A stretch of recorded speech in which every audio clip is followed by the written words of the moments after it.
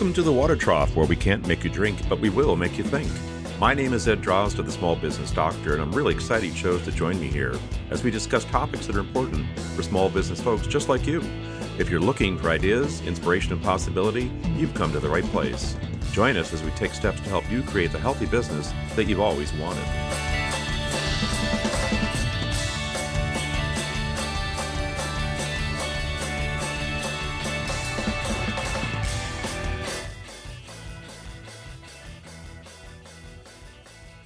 Hey folks, welcome back to the Water Trough. This is Ed Drozda, the Small Business Doctor.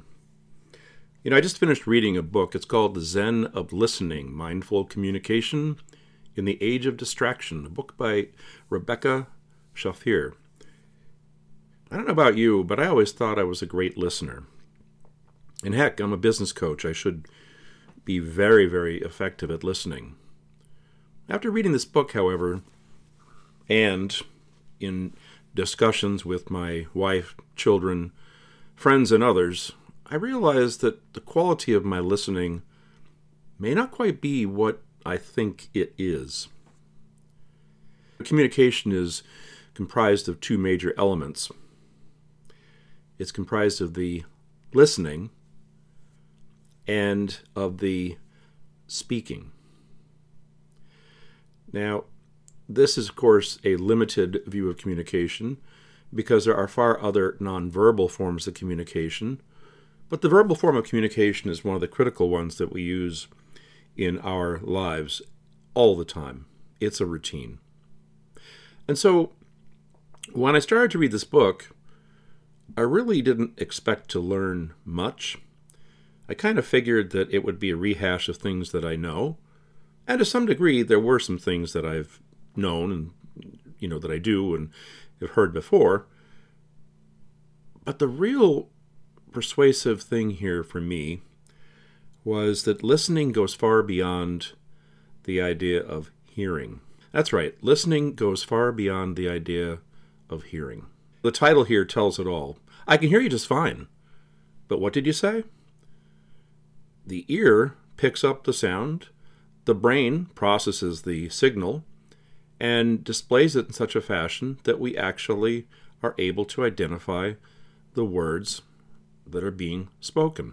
But our ability to take the time to sort out what is being said, to truly understand and appreciate what is being said, is another thing altogether. Hey, it shouldn't come as any surprise. Look at all the distractions that we have in life. We're constantly bombarded by sounds, things, visual cues, the need to get things done, deadlines, and so on and so forth. It's incessant. And when it comes to listening to someone speak and truly hearing what they're saying, it's just yet another item in the barrage of input that we're trying to process at any given time. I'm not going to get into detail about what the book says, but I will share some thoughts about some of the things that I learned. One of the things that was particularly meaningful to me was that in order to listen effectively, you have to simply let go of yourself for a moment and get into the story that is either being told by the person or the story that's being intimated by the person. So the story might be the words themselves, but it's also what's behind the words, what gave rise to those words. Why are these words important to the individual who's sharing them with you? Instead of listening and focusing on what I have to do and what I'll do when this conversation is over, and what I failed to do yesterday and what I look forward to doing this weekend, in that moment, we owe it to ourselves and to the one that is speaking to us to give them the space, to reserve space for them, again, to get into their movie for a moment, put ourselves in their place. Now, that's easier said than done. The distractions that we have are profound and many, and it's not something that we can simply ignore. And I imagine there's probably very, very few people, probably no people, that can literally separate themselves from those things completely and be totally attentive to the conversation that's being received. And yet, it's something to strive for. And I think we see this best when we consider the impact of failure to hear what is being said. When we fail to understand what is being said. In my coaching practice, I've had numerous occasions, heck, in my personal life, I've had numerous occasions where my distraction has masked the circumstances that are clearly right in front of me. My attentiveness is not what I think it is, and I miss visual cues, body language cues, and other things that could allow me to expeditiously absorb what's being said and, when necessary, participate in the conversation. And the result of failing to do that is that we miscommunicate.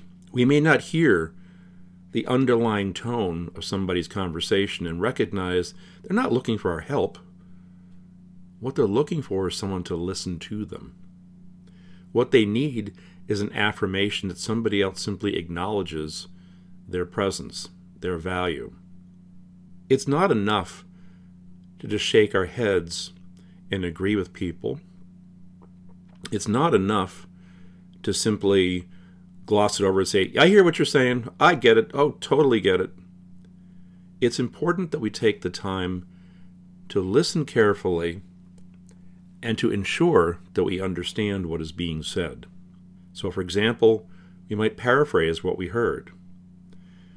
When the time is right, we might come back and say, so what I'm hearing you say is, and it seems to me that this is what you're trying to tell me. Is that correct? It allows the individual who's speaking to be affirmed that they're being listened to.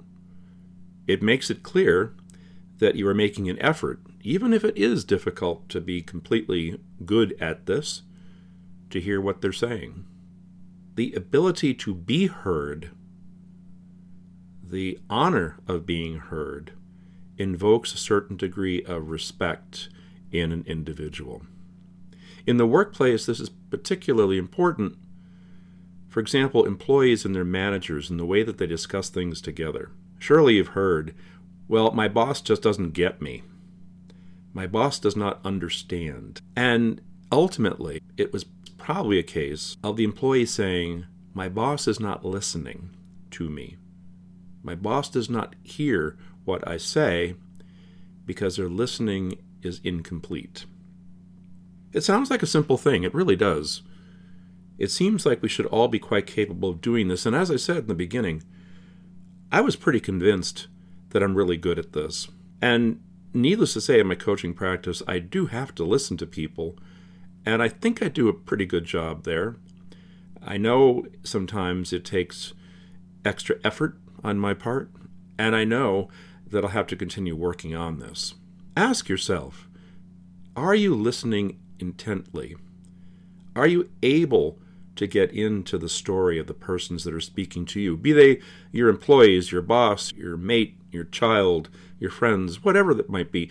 Are you able to effectively listen to them? Are you able to tone down the distractions and pay closer attention to what's being said? And do you appreciate just what you might be missing if you're not able to do that? And therein lies the biggest consideration. It's not the act of being good at this, it is the loss of so many things if you haven't made the effort. So my challenge to you is that you be aware. Ask yourself, am I listening intently? Does it appear that my listening is incomplete, as evidenced by what happens after a conversation? I can tell you right now, for myself, it's worth the investment. This book opened my eyes, but very simply, whether you read the book or not, it's a good idea to take an inventory of yourself and what kind of a listener you are. Until next time, this is Ed Drozda, the Small Business Doctor, and I want to wish you a healthy business.